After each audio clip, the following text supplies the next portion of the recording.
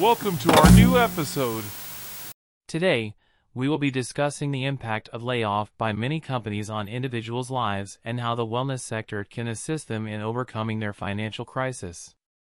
Layoff has become a common practice in many companies due to various reasons like automation, cost-cutting measures, and economic slowdown.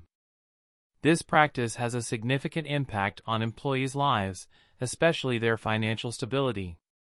It can cause stress, anxiety, and even depression among individuals, affecting their mental and physical health. However, the wellness sector can play a crucial role in assisting these individuals in overcoming their financial crisis and leading a healthy life.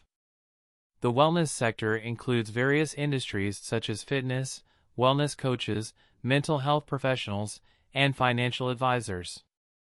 Fitness and wellness coaches can help individuals to maintain a healthy lifestyle and manage their stress levels, which is essential during the layoff period. Mental health professionals can provide support and guidance to individuals who may be struggling with depression, anxiety, or other mental health issues.